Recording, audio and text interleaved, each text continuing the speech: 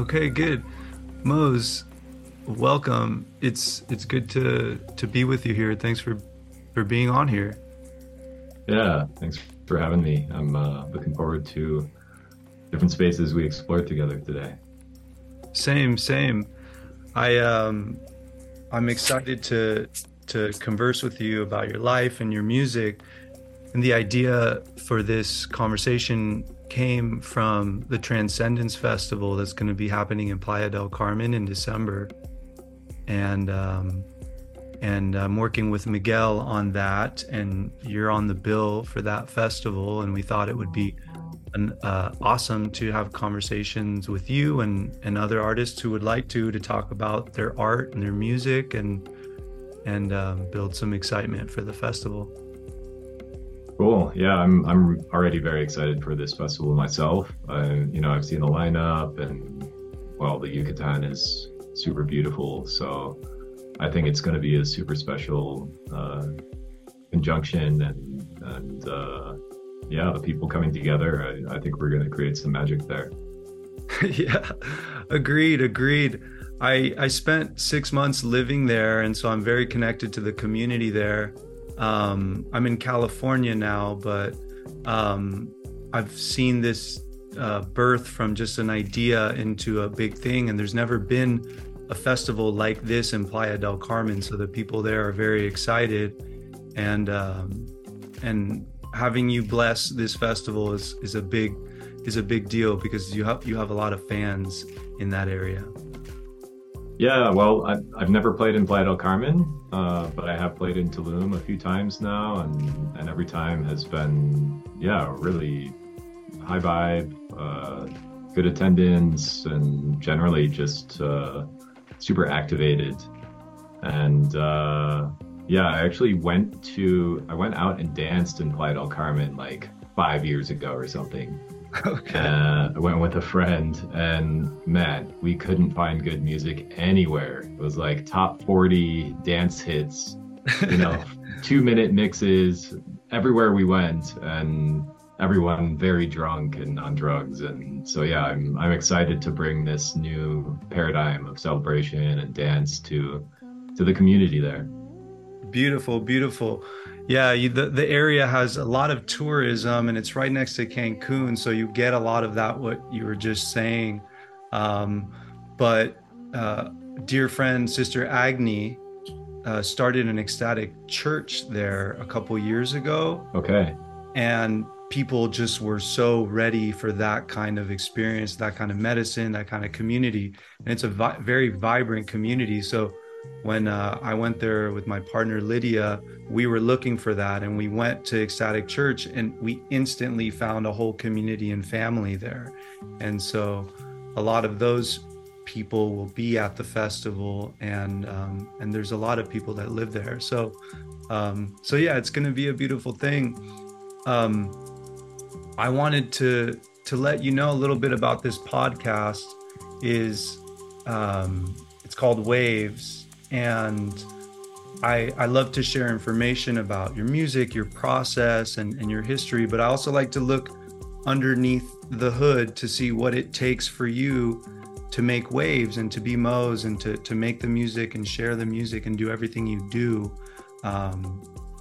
everything it takes to live, the musician lifestyle that you live. That all right with you? Sounds good. Sounds good. Okay, cool. Well, Mose, we met in the Sacred Valley of Peru about 5 years ago.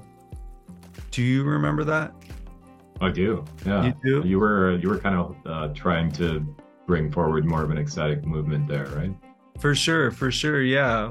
I was hosting an ecstatic dance there once a week for 6 months, and I met you there. And I believe this was sort of the beginning of when you were really making an effort full on. I think this was around 2017, and you led a cacao dance there.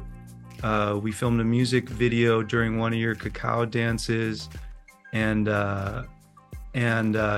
it's been awesome to see your consistency, your output, the quality of the music go up and up, and all the collaborations you've done since then. So it's a real treat for me to be able to catch up with you 5 years later. Totally. Yeah. In a way, yeah, like you say, that was kind of like the beginning stages, I would say, of what this movement has become today.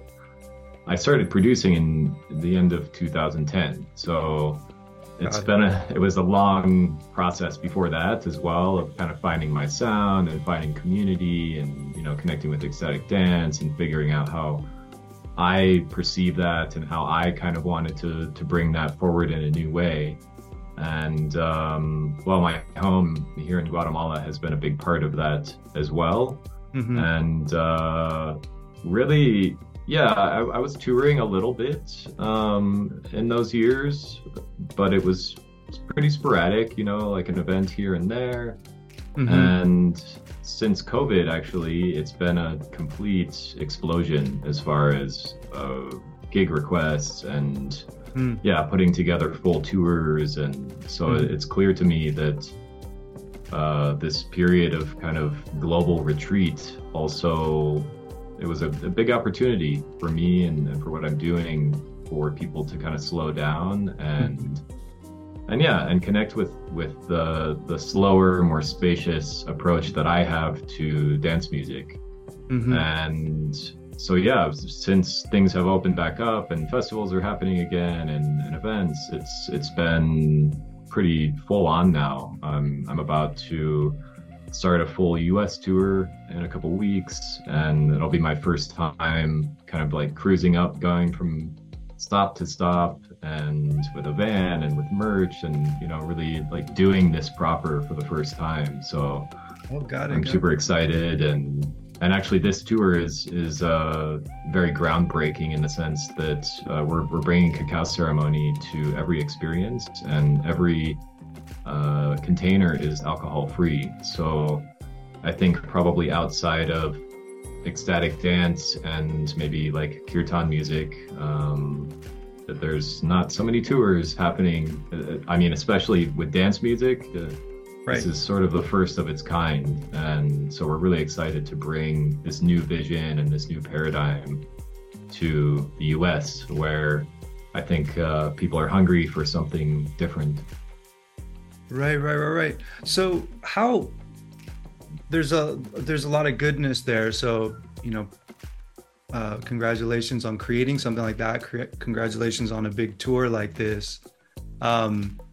When you started producing in 2010, were you aware of ecstatic dance, and were you producing the kind of music you're producing today? No, totally different. I started producing because of my experiences at my first Burning Man in 2010. And that year was dominated by dubstep. So I was really inspired by all of this really crazy sound design. And so I bought my first controller and downloaded Ableton and started messing around with dubstep. It was more chill and melodic. Yeah. And dubstep is slow. So in a way, it's connected to what I'm doing now, but very, very different approach and aesthetic. And I went to my first ecstatic dance in 2012 in Bali when I was traveling in Asia. And it was small, and the DJ was not a DJ. It was a person just playing music from an iTunes playlist. Yeah. And I was just coming from these incredible all-night deep house parties on the island of Koh Phangan. So I had this really, for me, I think, beautiful juxtaposition or like contrast between these two experiences, where in Thailand it was very well produced, good sound, really good DJs. Container was not necessarily the best. It was like late night, drugs, alcohol. Not too much alcohol there, but yeah, I mean, I was dancing all night just with coconut water. So I was kind of treating it as an ecstatic dance without knowing what ecstatic dance is. Right. So then to go from that to Bali and actually have that container was super inspiring and really opened my eyes to the fact that, wow, like we can gather in a way that resonates more with me and my ideas around dancing and health and alignment and community. Right. And so but because of the kind of like low quality production, I saw how like we should be able to do something kind of in the middle here, where we do have a good sound system, we do have a quality DJ, and it's everything is well produced, and we have this incredible container where we're not drinking, we're not using drugs, we're super present with each other, respectful, connecting, and really raise this collective vibration. Right, right, right. Beautiful, beautiful. So it came out of your own human need for this kind of container and what you wanted to see, and your life values of more of a clean and clear sacred container versus like when you're speaking, I hear like, are we going into a club or into music as a disassociative numbing mechanism Right. agent, or are we trying to expand into more wholeness and more unity consciousness in a sober way, or perhaps with some cacao medicine or something like this, but more of a holistic associative approach to the music. Yeah, I think that's one way to say it. It's hard.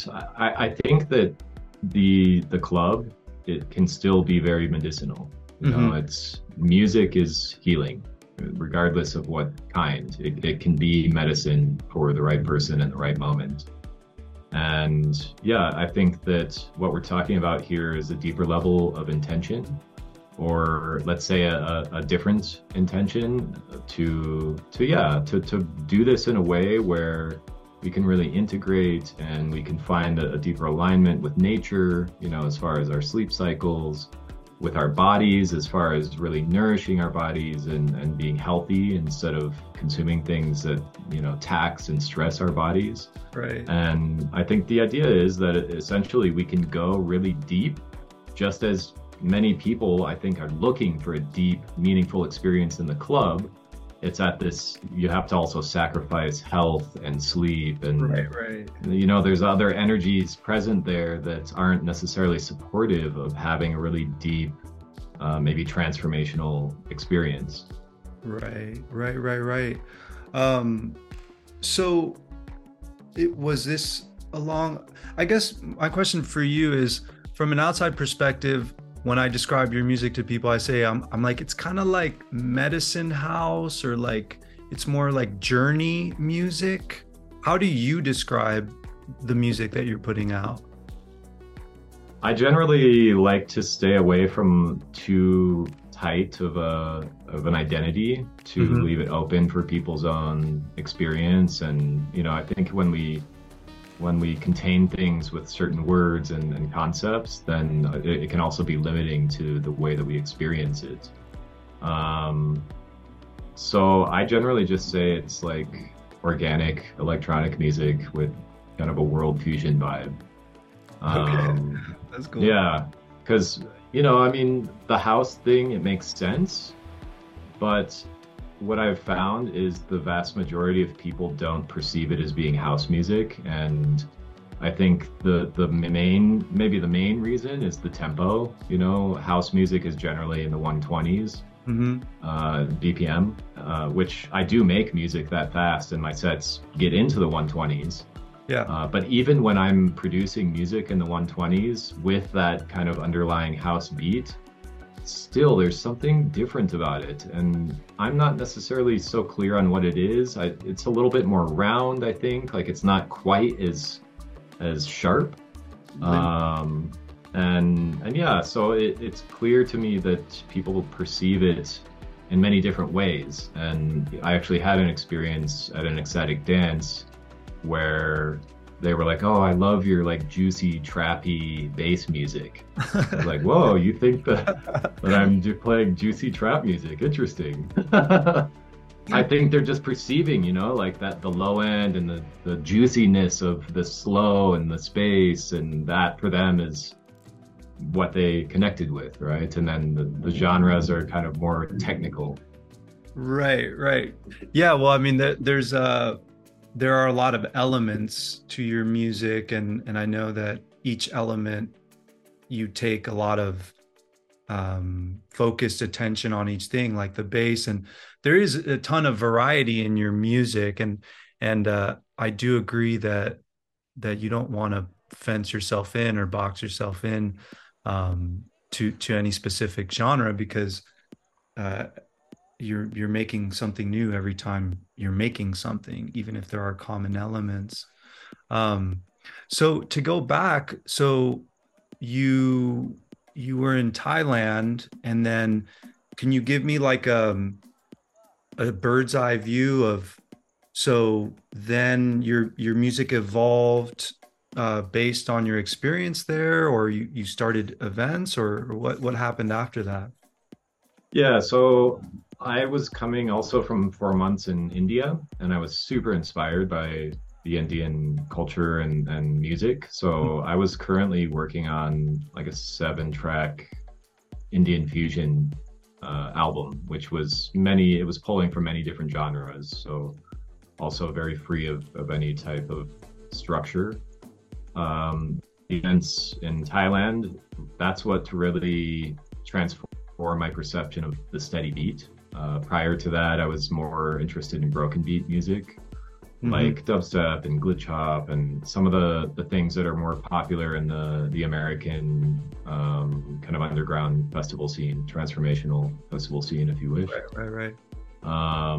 And where I grew up in Colorado, there wasn't a club, so I was never involved, or I was never exposed to house, techno, psytrance, all these genres where it takes this more steady, hypnotic approach with the music. I always kind of thought it was boring, and yeah, I just never connected with it. But in Thailand, I saw how the subtleties and the minimalism of this approach can be extremely hypnotic, and also has this kind of shamanic vibe, as far as, you know, the tradition of just beating a drum or shaking a rattle for a long period of time in a steady manner. It brings on trance. And I think that, yeah, just through having those deep experiences without any substances, and seeing how the music could take me into a space where I felt like I was with a substance, with a plant, or with some medicine of some kind that alters consciousness, but I wasn't. That's where it unlocked the magic of this steady beat approach, and that's where I really started to shift gears into creating music in that form. And then, yeah, it started with more, you know, house influenced stuff in the 120s, and then I started to discover this down tempo scene where it's same kind of beat structure but slower, around like 100 BPM. And that was super inspiring for me. And I think that's really where I started to drop in deep into what I'm doing now. And this also coincided with the first time that I DJ'd an ecstatic dance in Guatemala. And rather than kind of following the template that is put out there by the ecstatic dance community of going through a bunch of different genres and, you know, it being quite dynamic, I wanted to experiment, and I decided it would be the perfect container to keep the beat steady the whole time, yet also explore a wide range of tempo and a wide range of energies as far as cultures and sounds and emotions. Right. So that was where that was birthed. I think around I guess that would have been like early 2014. Okay. And then, yeah, that kind of set the foundation to just refine and go deeper with this type of production, and taking this approach to dance to around the world whenever I was invited, whether it was an ecstatic dance container or a festival or something else. Got it. Beautiful. And that's so I'd like to get into your creative process. So I know from posts and things from you that you tend to every once in a while go into deep solo meditation. Is that correct? Yeah, so I do personal retreats every year. I don't know how many retreats it's been, but it's I would estimate somewhere around like 500 days of personal retreats now over the last 10 years. And yeah, I'm in a rhythm now where 2 months is feeling really good. So the last few years I've done 2 months. COVID, I did 3 months because there wasn't really much else to do anyway. So That's epic. That's epic. I've yeah. never known anyone to do self retreats for that long. Yeah, this started with a mystery school that I went to in 2011 here in Guatemala called Las Piramides. So this is sort of where I received the teachings and kind of the general approach to this type of retreat. And yeah, I work with a teacher. We meet maybe once a week, maybe every other week, and just kind of tune in around the dreams and check in to see how everything's going. And really, the retreats have always been different. The structure and the intention, and it's an ever evolving process. No, are you? Oh, As opposed to say like a Vipassana, where it's like, okay, this is the approach, this is how you do it, like boom, boom, boom, boom, 10 hours of meditation every day, don't do this, don't do that. My approach is very much more open and flexible and an exploration of what type of container and what type of limitations seem to benefit my process the most. And yeah, that takes trial and error of like trying different things, maybe being more relaxed in one retreat or for a period of time, and then realizing, okay, I need to tighten it up a little bit. So where I've arrived to now is, yeah, about a 2 month period is good, and I'm not seeing anyone while I'm in retreat, and I'm offline from any kind of social media, emails, that kind of thing. The whole time, except for one day a week, I have an off day to kind of get on, see if there's messages I need to attend to, and really try and make it as focused as possible. Well, there's a lot of momentum with my career and everything right now, and I feel it's important for me to nurture that even while I'm in retreat. And in a way, what I've seen is that when I have those 6 days of going deep inside and then I come outside, in a way, it's kind of like, you're diving deep underwater and then you come up for a breath of air. And then you take that deep breath of air in, you feel the contrast. And then when I go back into the silence, I'm that much more appreciative of it. And it's actually nourishing me. It's something that I want rather than something that I'm forcing myself to do. Right. So it's like it's a balance of outer and inner, and it sounds like you have enough inner time to go out and be nourished by the going out. It's not just like a drain. Yeah, I mean, it's definitely pretty intense to deal with like a week of WhatsApp messages and emails. It's not I wouldn't say it's nourishing, but I would say like in the big picture view of it, it provides valuable contrast so that when I come back inside, I really appreciate it. Got it. That makes sense. And when you're in your retreat, I mean, you said the structure changes, but are you creating music or writing, or are you being creative or not? Yeah, that's one aspect of Vipassana that I just don't really connect with. I've only done one, but yeah, when they asked us not to write or have like any kind of creative expression, I didn't resonate with that approach. And one reason is that when I'm in retreat, I find that the creative energy really starts to build and swell up. And when I allow that creative energy to come through me, I feel more aligned. I feel I can actually go deeper in my meditations. I can go deeper in my feeling of connection and my receptivity to a higher power. So that's, again, this is like personal experience and personal ideology, I guess, around this approach. Yeah. But yeah, so I'm definitely creating music in this process, and this most recent retreat actually, I was focused entirely on music. Mm. So previous retreats, I've also given a lot of energy to science and some other kind of like mystical concepts. And it's been more intellectual in that sense. And I've balanced that with the music. But yeah, this last retreat, I wanted to try to see how it would feel if I was just like music the whole time. And it was the easiest retreat I've done. Like I've just had fun the whole time. Well, I'm glad I'm asking you this question because, there are like Vipassana is a very controlled thing, and I've gone into that world too. And I'm like, are you serious? Like, I can't write like that is Yeah, that is medicine for me. So, and I right. had a feeling that you developed your own thing over the years, and with your musical output being pretty prolific, I assumed that you were making music in that time. Um, Yeah. so, Mose, why Guatemala? You've been there for many years now, it sounds. Why? Yeah. Why that land? Yeah, so it was this mystery school. That was the anchor. Oh, I see.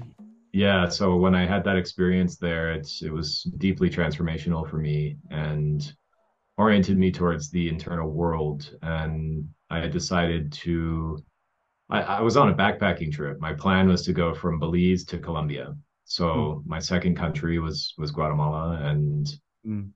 and yeah, I wasn't even that far into the trip, but I was already starting to maybe get tired of, or it wasn't as special to just like go to another waterfall, you know? Um, it's fun, but like I don't know, the magic was quickly wearing off of just touring around and checking out beautiful places. And when I had this 1 month long course in Guatemala, where it was the first time I ever meditated, yeah, exposing me to all of these metaphysical concepts that I had never been exposed to before, I was just, yeah, I felt at home. It opened up this whole other side of life. And I decided to stick around, and there's a really nice library there at the school with a lot of different books around these topics. So I had the chance to read and just explore this material and these ideas in more depth. And I did eventually continue south for Envision Festival in Costa Rica. Hmm. It was the second one, so it was still quite small. And I did toured around. I saw a little bit of El Salvador and Nicaragua as well. And then I came back and did the follow-up course, which is called the Sun Course. And that one's 3 months long with 40 days of silence. And This and is then yeah, Las Piramides. Is this the Las same? Piramides. Yeah. So it was from there that I really started to connect with the community and started building friendships. And yeah, the following year I went to Asia on this trip I already mentioned, and it was on that trip where I also it became more and more clear that Guatemala was something really special and resonant for me. Hmm. So then I came back the following year and just had started developing this rhythm of coming to Guatemala for anywhere from 3 to maybe like 7, 8 months out of the year. Hmm. And at some point, I realized like, okay, yeah, this is my base. I'm here more than anywhere else, and eventually, I'd like to buy land. And so it was a process of realizing it was my home. And yeah, I'm still feeling really good. I recently moved away from the lake, which is Lake Atitlan, which is where I was for 11 years, and now I'm living in Antigua, Okay. which is just it's like 45 minutes from Guatemala City. And yeah, so it also feels kind of like a new chapter as I'm exploring this different part of Guatemala, but at the same time, still really feeling at home here. Well, beautiful. I'm glad that you found this place and that this sense of home has been enduring for you. Yeah, thank you. Yeah. Yeah, and I'm open too. I'm traveling all over the world. I'm seeing all these incredible places, and I think it's also in our nature to like have this feeling of like, oh, would there be a better place? Yeah. So I'm open, and Open, yeah. I have my partner Bruna. We've been together for 3 years now, and she's also curious about other parts of the world. So yeah, we'll see. I mean, for now, we're super happy here, and we're also just kind of listening and paying attention to signs that maybe it's time for us to get to go somewhere else as well. Yeah, yeah, yeah. Well, we'll see. It's Earth, anywhere on Earth can be your home, depending on where you are in your journey. Uh, Totally. Mose, you spoke of a higher power, and you've spoken about, attuning to different inspirations in the field and things like that. What do you have a specific relationship to God or to a higher power? And um, I imagine, just based on how I receive your music, that there's something magical contained in there, something that you're channeling. Um, like, I'm sure ego's involved, but it very much feels like your output is coming through a clear channel, and that there's some kind of relationship with a higher power, higher intention going on. Can you speak a little bit about that? Is that accurate? Is that not accurate? Or what are your philosophies in that arena? Yeah, I think that's very perceptive, and for me, this is the intention. The intention is to open the channel and allow whatever wants to come through in the most pure way possible. Well, while coloring it with my own desires and my own interests and what excites me as an individual. Right, right. But yeah, really, my recognition is of the unity of all things. This is kind of like the deep foundation that my spiritual life rests on. And I feel that my role here is to awaken the perception of that unity. So when I'm in my own creative process, that's my intention, to do it for myself, to feel that connection and kind of get lost in the music and really feel, let go of this individuality and feel the oneness. And what I perceive is that if I'm able to do that for myself in my own creative process, then it's available to others as well when I share that. And the live set is very much rooted in this intention. So, the large majority of sets that I play are these live sets where it's all improvised. I have a bank of loops that kind of, they were the loops that I created when I made the song, or when the song was made through me, to be more Yes. accurate. Yes.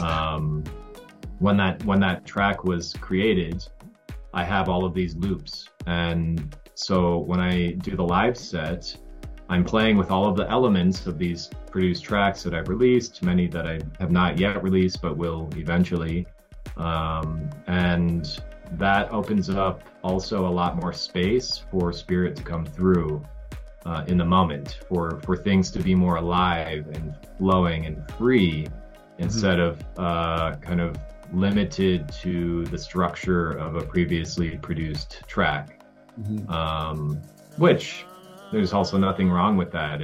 I just recognized, for me, I get higher. I feel more connected when I kind of open up that space for the unexpected and for something else to come through in that moment.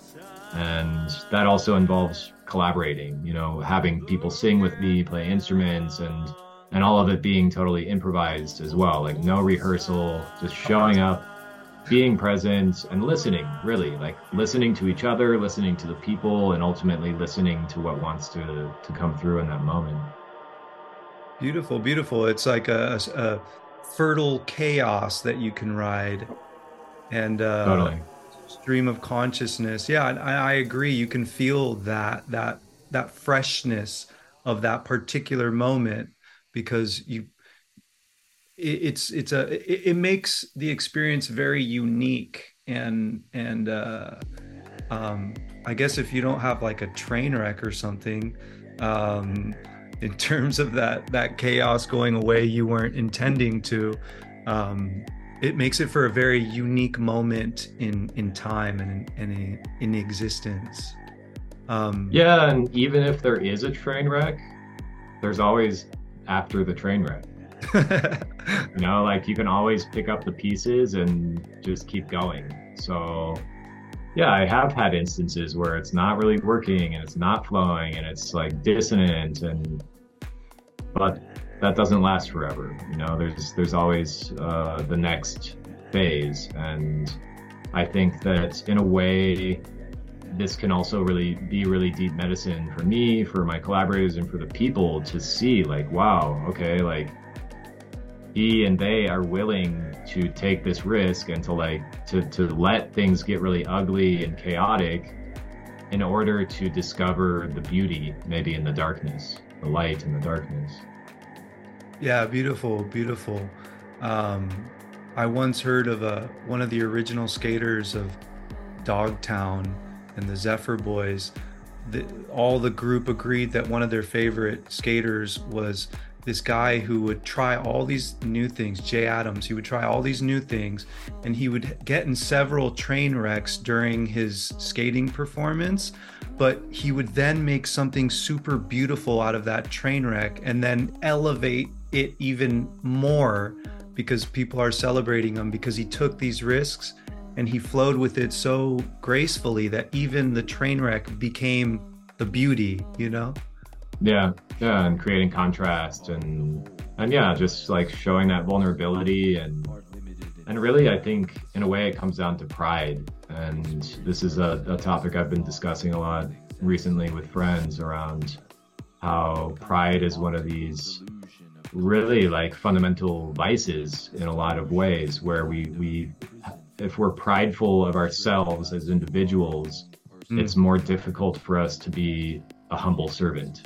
And this guy, Jay Adams, it sounds like he didn't have a lot of pride, actually. He was just exploring and having fun and trying new things. And he wasn't worried about like, oh, if I mess this up, like people aren't going to like me, you know? Pride, the pride. Yeah, it makes it harder to be in a free flowing expression if you're stuck in your head worried about that. Yeah. Well, that's beautiful, Mose, because like a lot of people do, they have their studio version of a track and they play that and then they play that. You the way you're doing it brings an excitingness because of what we've been saying of the spontaneity of the moment. And I noticed that you're really generous with the stage and your time with other artists coming in and giving them permission to do whatever works for them in conjunction with the co-creativity. I know that like typically I think during your sets you invite other artists to join you if they're around, or how does that work? Yeah, generally I only do the live sets if I have someone to collaborate with. It's not that much fun to do by myself. If I'm just going to be by myself, I'd have more fun doing a DJ set. So yeah, I'm almost always collaborating with people. Even when I do DJ sets, I generally collaborate with people as well. Mm-hmm. So yeah, this Transcendence Festival in Playa I'm also super excited for this particular event because both Sam Garrett and Hanax Pacha are going to be there. And they're two of my favorite collaborators that I've ever done sets with. And we've never done a set together. Like I've never been at the same place at the same time with both of them. Oh. So yeah, so I'm super excited to see how that comes together. Awesome. Yeah, there's a lot of beautiful folks there, and I was talking to Miguel and Sylvia about we've been talking a lot about Transcendence, and one of the things that he says is special about Transcendence is that everyone that he's asked to work with and that will be there, whether it's artists, facilitators, etc., he has himself had special personal moments with each one of these artists. Nice. human design facilitators, and that's how he put these people together. And so for him, there's a deeply personal human touch to this organic unfolding of the bill. And so hearing what you just said is even more exciting, because it's something for you, like a gift for you, in so to speak, that you're giving yourself by being at this place with these other musicians. Yeah, totally. Mose, I have a question. So you have a reputation that precedes you, and when Mose is on the bill or he's going to do the ecstatic dance, the expectations are really high, because you're globally known, and I would say you're at the top of your game in terms of what you're gifting the world. Does that create a lot of fear or anxiety for you before an event, thinking, oh, the expectation's really high in terms of me delivering a potent medicine or a very memorable experience? What is the process like there? It's kind of funny you say that, because I don't even think about it like that. You know, I can't say that when I come to these events, it doesn't even cross my mind of like, oh, these people are expecting something super special. It's more just like, all right, well, I've been invited here for a reason, and I'm going to do what I love with other people that love to do this, and it's always unique. So I don't really know what it's going to be like. I know it's not going to be like anything that I've done before, in many ways, and then in some ways, of course, it's all similar in some way. So yeah, I really, I guess, I don't set any expectation for myself. Maybe other people have expectations, but I don't. You know, it's really an openness, and I'm there to be of service. So it's kind of also just like trusting that I'm in the right place at the right time, and whatever needs to happen will happen, and I do my best to be of service of that. Beautiful. I did not expect that answer, and that's a beautiful thing. That's a beautiful thing. There's a beautiful confidence and trust inherent in what you just shared, and honestly, I'm happy for you, because I would expect that if I were in your shoes, that it'd be like, it must be this thing. Also, the reason I say that is because your sets, it's like when you show up and you're going to share your music and do your thing, there is this special quality in the air that you generate a very lovely, cohesive field and container for dancers and listeners to find themselves in. Are you aware of that? Yeah, totally, because I'm in it too. I mean, it feels super special and magical, and yeah, like a portal's opening up, and of course, like, you know, there's a range of how deep it goes, or like the nature of that energy. But I really appreciate the way that you've described it, because yeah, it's accurate also to how I perceive these experiences, and also how I intend to hold that container, you know, to feel really safe and held, so you can let go and flow with what's happening, and hopefully, you know, tune in and connect with something about yourself that is healing. Beautiful, beautiful. So right now in your career, are you satisfied with where you're at, or what are some current goals that you have that you would like to grow? I mean, you have this spring tour coming up, which is something new for you, but are you satisfied with where you are, and what would you like to see more of in your life?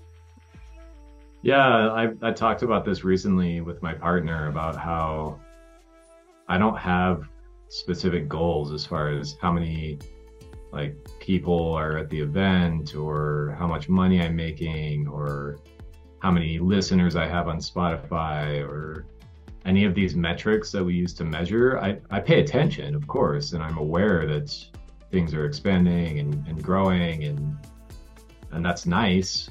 And where I've arrived, I feel like I've arrived in many ways, and I could just do this for years and be happy. I think, like, I don't know, I can't predict the future, but I feel so happy with how things are right now that I don't have this feeling that, like, oh, I wish it were like a little bit more like this, or a little bigger, or that, or whatever. Like, it's so special and magical now that I'm really just absorbing that and feeling grateful for that, and trusting again that if it needs to be something else, it will happen without me pushing it. It seems to fall in alignment with your overall life philosophy of trust, of being clear and available for the higher power to flow through you, and to just let your life unfold as it will, you doing your part and putting your style and your preferences in. But it seems like your overall life philosophy impacts your living situation, impacts your music, impacts the gigs you say yes to.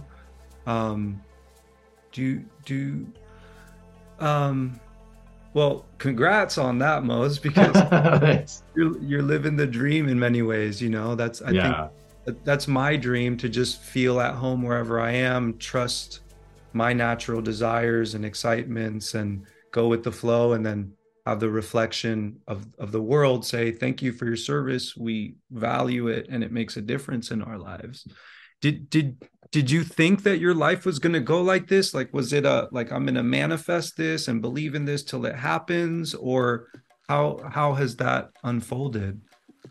Yeah, I would say the last clear goal I had was to be able to live off of doing music. You know, like, I wanted to be able to support myself with just music and not have to do any kind of other activity to make money.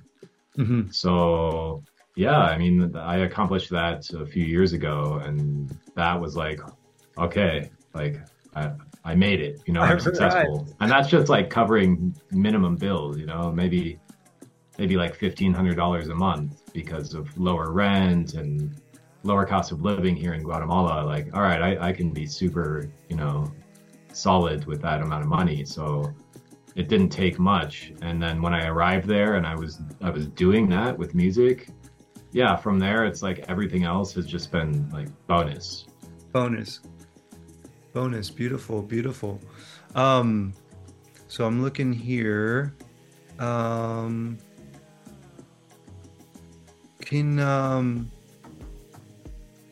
you tell me a little bit about how Resueño was birthed, and what your intentions are there? Yeah, so Resueño is my label, which is now, I have a partner as well, Sariel Arenda, who's one of the label artists. So it's our label together. Mm-hmm. And yeah, I founded that really with the idea of creating community, of bringing people together who are resonating with a similar frequency as far as how they're creating music, how they're channeling their unique sound. And just creating a home for that.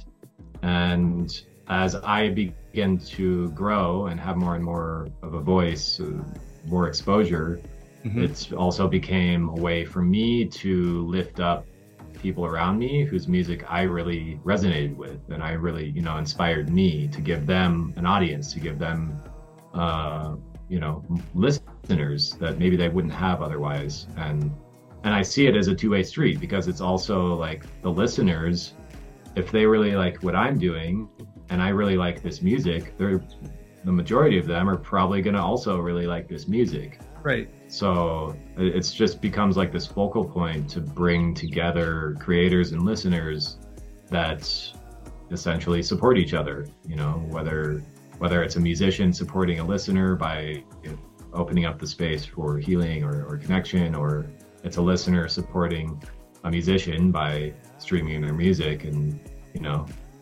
giving them a few fractions of a cent that add up to something that maybe the artists can eventually live off of. Yeah. Yeah. Just kind of a random question. Can you speak a little bit about sacred economy and how does capitalism and economy and the your offering, have you been able to find any have you been able to relate to capitalism and money with what you're doing in a good sacred way? Yeah, I've had an interesting journey with that. I had a very deep ayahuasca journey about a year ago where I came out of it basically ready to just work by donation, do my events by donation, just have the event promoters cover my basic expenses, and then from there leave it up to them to pay me what they felt. Um, and I quickly realized through talking with peers and with my manager and other agents of like, yeah, I mean, you could do this, but ultimately money is energy, and if you give yourself up like that, you're probably going to find yourself in situations where you're not actually valued, and it ends up being a filter for quality experiences. If people can't afford the amount that I would make by doing something myself, say in a particular location, then it means that maybe the energy is not there yet for me to go. It doesn't mean that it will never be there, but maybe in this moment, because the budget's not there, the energy of the community is also not there. So yeah, I realized that. That it helps to bring things into deeper alignment by being more clear with financial agreements. It makes things feel like there's this structure or this container for the musical aspect, which is more fluid and flowing and trusting to come through in a way that's supported. And yeah, so I've found my balance with that. I do a lot of co-productions as well with the people that have the ability and maybe like the right setup to do like a split rather than, okay, this is what you have to pay me and otherwise I'm not going. Right. In certain instances, it works really well, actually, like, all right, well, if it's a lot of people, we both benefit. If it's not a lot of people, yeah, we both are going to have a loss or whatever. Right. But to make it this more collaborative approach, and sometimes it's a hybrid, where there's a minimum so that I can ensure at least that it's worth my time going to cover my flights and just like the energy of not being at home, and some of the other expenses that come with just being a touring musician, to be able to cover at least that, and then on top of that, if the numbers are higher, then there's more coming to both of us, to both parties. Right. And then yeah, the label has also been a vehicle for me to make donations. So as the label is growing, the income, of course, is growing as well. And I'm now setting aside 22% of all profits from the label to support different causes. It's mostly been causes around Lake Atitlan in Guatemala, but I've started to also branch out to Brazil. I was just in Brazil, and we sent some money down there for some projects. The Syria-Turkey earthquake was supported from the label, and Beautiful. so this is also, for me, it feels really, really positive in that it's also kind of feeding this energy of trusting that I have enough and that I will have enough and that I don't need to hold on to everything that comes in, but like I can allow some of that to flow through me to others who really do need it.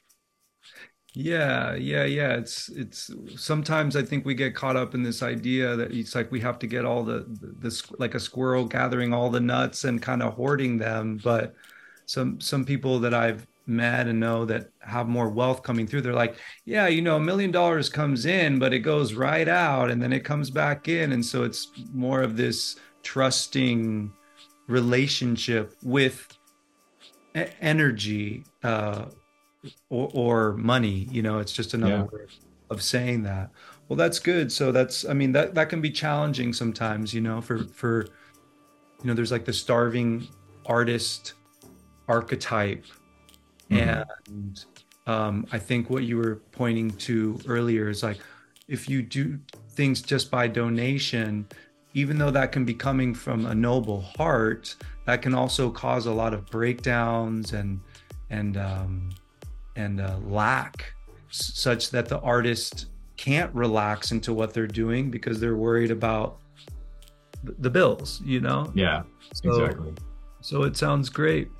To shift gears for a second, Mose, and do we have another 15 minutes, or I had told Adan an hour and a half. I just want to respect your time. Do you have I think we could do 15 more minutes. That sounds good. Okay, perfect. We'll start to land it. So I have a little story which will lead into a question, which is, I'm not sure why I was so touched by this, but I never forgot this. So when I met you in Peru, you did a cacao dance, and you did some other, you shared music at other places. And I remember at one point, do you remember Nidra Wasi? Was that the location? The little retreat center in Pisac where you did the cacao dance? Yeah, That place is called Nidra Wasi. It's transformed into a new place now, and Daya, who ran that, now runs another place in Pisac. But I remember, I think we were at a bonfire one night, and someone was singing. I haven't. Her name is Suyana. Suyana. Yeah. And I remember overhearing a conversation and be like, oh, it would be cool to like record your vocals and, work on a song together. And then the very next day I was at Nidra Wasi, and I saw you and Suyana going into, I think, the yoga room or one of the rooms there to record her vocals. And you guys were in there for like half an hour or something like that. She came out, and then sometime later I heard that song come out, and I was just so touched by the spontaneity of it, by your openness, by being able to record something really beautiful in an untreated room and have it sound so glorious, and that you would just kind of go with that spontaneous inspiration. So I just wanted to share that with you, because that's always, I always think of that when I'm thinking of when I work with other artists and producers, to just keep that kind of openness and, oh, this person's in front of me, they like to sing, let's try something. And then the follow through of the song being released and all the things. So I just wanted to share that special moment with you. That's given me a lot of inspiration, which leads into my question of, you collaborate all over town and with a lot of people. How do you choose who to collaborate with, or how does that come together? I just work with musicians that I vibe with. It's super simple. And in the beginning, I didn't have so many choices. So whenever I had an opportunity, if I heard someone singing that I really liked what they were doing, then okay, let's do something.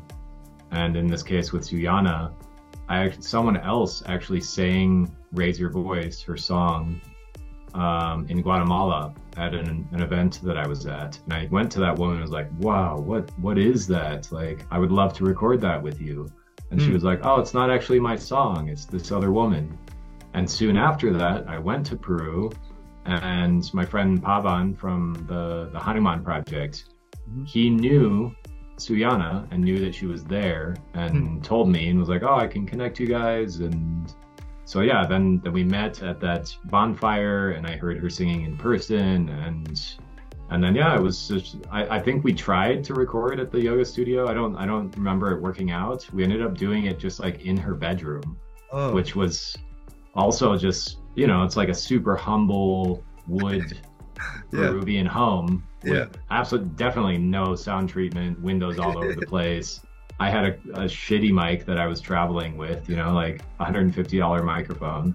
Yeah. And yeah, we just set it up and got into the vibe. And yeah, those songs have millions of plays now. Like it's been super successful and people love that stuff. And yeah, I didn't have good equipment. We just felt it and felt the connection. And she also trusted me, you know, because that needs to be a two-way street with the trust, like trusting me to take her sacred vibrations and do something with it that she resonates with.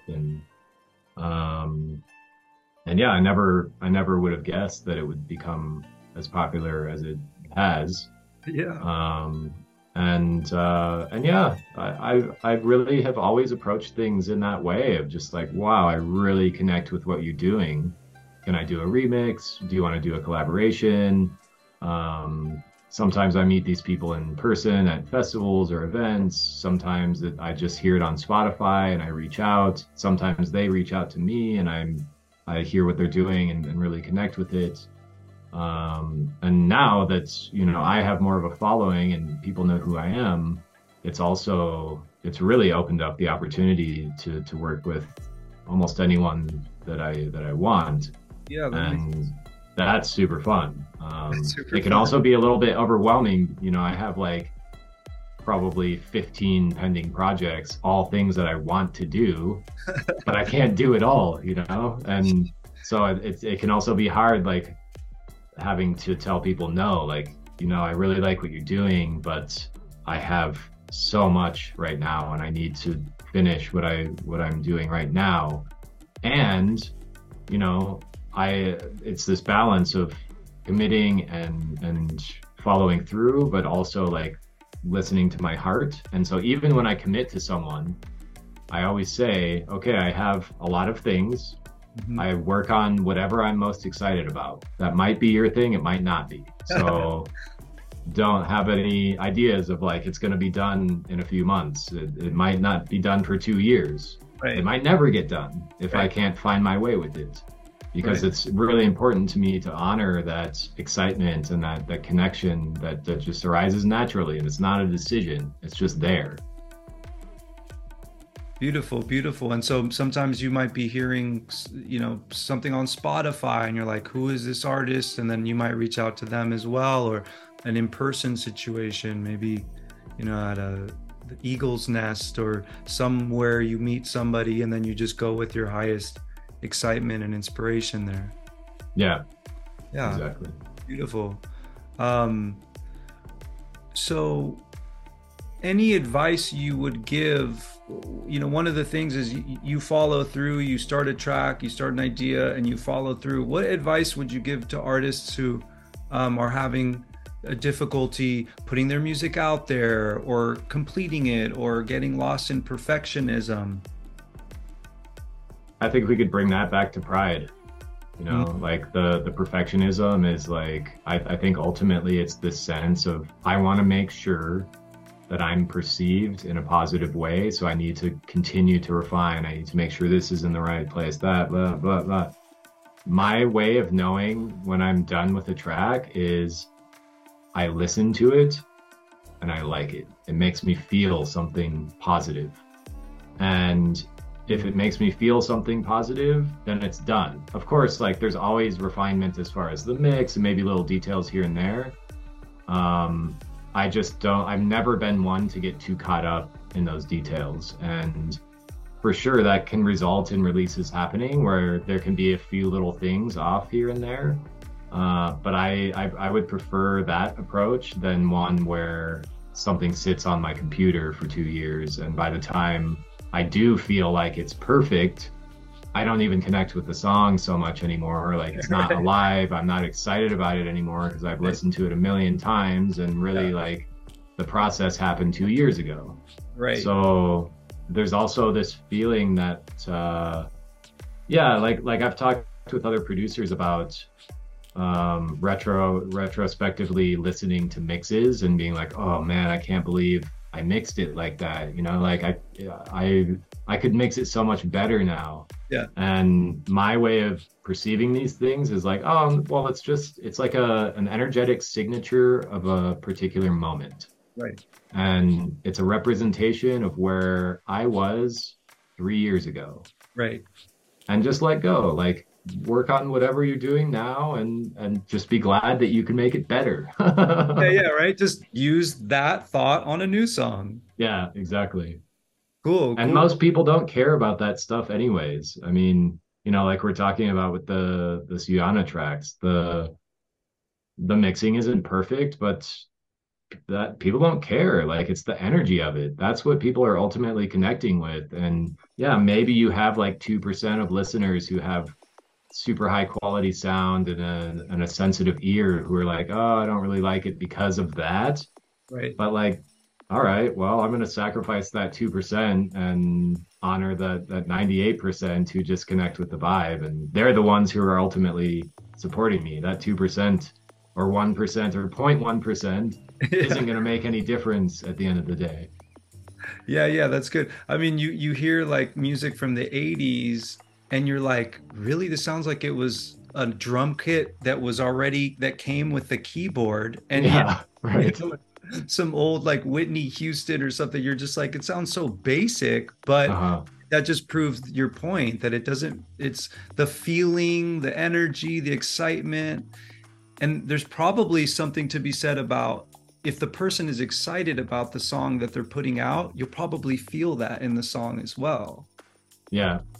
Yeah, and I think that so Sam Garrett is actually one of my favorite examples of just this kind of like humble offering and just letting the energy flow because quite a few of his top tracks on Spotify are live recordings. They're not studio produced. Right. And one of his top tracks for years was this Higher Than the Mountains, which was literally just like his friend with one microphone for both, like one crappy microphone for both his guitar and voice at the same time, and then just like uploading it. And that got millions of Oh, plays. really? It's Really? still one of his top tracks. If you listen to it, like the sound quality is horrible, but the vibe, the vibe was there. He just had this feeling like I need to get this out to people, and people received it and connected with it. And I feel like he's still, even though he now has a lot of momentum and a lot of people listening to what he's doing, he Mhm. still flows with that. And I think, you know, I see it with his reels on Instagram because he'll just set his phone up, you know, facing him and play a song with recording it to his phone and post it, and it's like people love it and I love it too. And you can see like he's just sharing something that he loves to do, super simple and humble. And I think that in a way people will feel closer to him and closer to the essence of what he's landing. And sometimes that is more important. Many times I think that is more important than the quality of the sound or like the professionalism of the production or some of these other things that I think we can get so caught up with when we start like a more professional recording or production approach. Yeah, and sometimes that thing can get lost in the Yeah, studio versions, you know, yeah, uh, because it's so polished that you might be sacrificing some of that more raw thing. I don't think it's necessarily true, but sometimes you hear a demo version of something that you feel it more than the studio version. yeah, totally. And so, Mose, I wanted to name some of the artists that are going to be at Transcendence, and then I'd love to invite you to share some names of artists that are inspiring you that you love. So for Transcendence, we have Sam Garrett, like you mentioned, yourself, Yannick's Pacha, Hanax. Oh, it's Anax. Hanax, like an H at the beginning. Oh, I see, I see. Hanax Pacha. Hanax.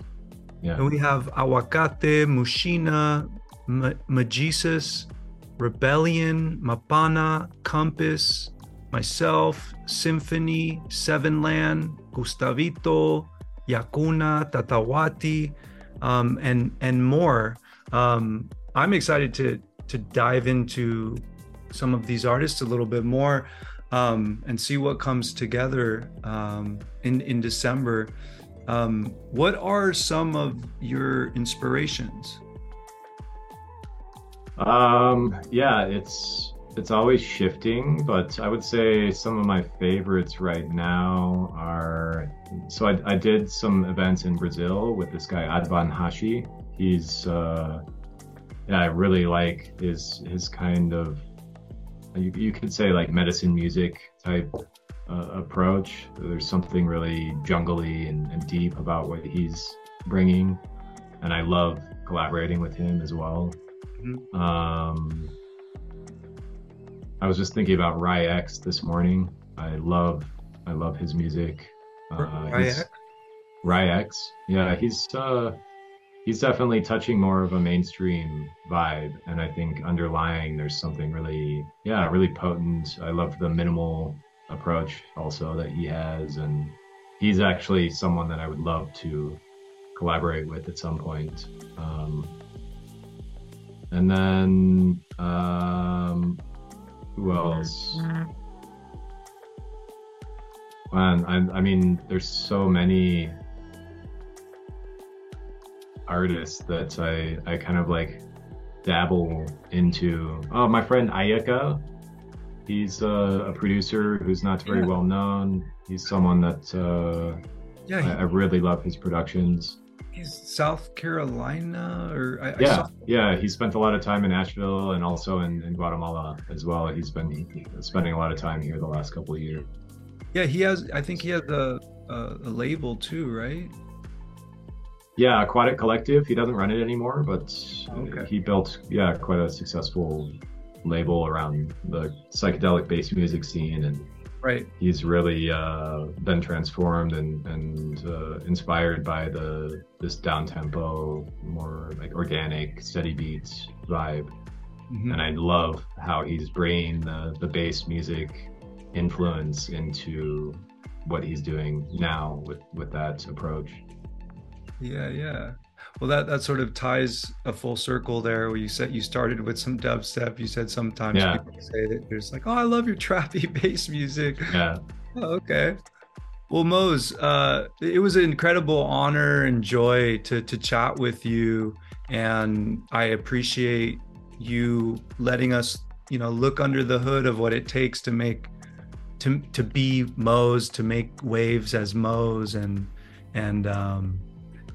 something I'm particularly grateful for is that you seem to bring a wholeness and a cohesiveness to everything you do in your life, and rather than compartmentalize this and that, and business over here, music over here, hobby over here. It seems you offer the listener a sort of like really healthy life philosophy for unity and for wholeness. And so thank you for blessing us with your music that accomplishes that, but also with your story. Thank you so much. Yeah, thank you for having me, for the depth of the questions and the inquiry and curiosity. And I'm super excited for Transcendence in December in Mexico. Same. It's already begun. Now we're just going to remember it. Totally. We're on our way. And Mose, so in the description, I'll include some links. Like Mose said, he's going to be traveling the US, and there's a lot of dates I saw there on your website and on Spotify. Is there anything in particular you would like to direct people's attention towards? I know you have a Patreon as well, and there's some juicy perks there. Yeah, so my Patreon, I post a bunch of unreleased mixes. I also actually just released a music production masterclass. So if you're interested in learning more about how I produce and the philosophy and right down to the details, that course is now available. I'm also going to be launching a tour in Europe soon. I already have a bunch of dates confirmed there for like July, August, September. So that's going to be a really great summer in Europe. And yeah, otherwise, always more releases coming. I have a new one coming with Sam on Cinco de Mayo, which is also a full moon. So keep your eye out for that. And yeah, otherwise, thanks for listening. Thanks for supporting me. And hopefully, we catch each other on the dance floor soon. All right, cool. Well, thank you, Mose. Thanks again, and have a good rest of the evening in Guatemala. I hope your new home situation goes well, and may the future continue to bring blessings to you and your partner and fam and tribe and the whole Earth community. Cool. Thanks so much, Flo. Yeah, All much the love, best. brother. Much love. All right. Ciao. Ciao.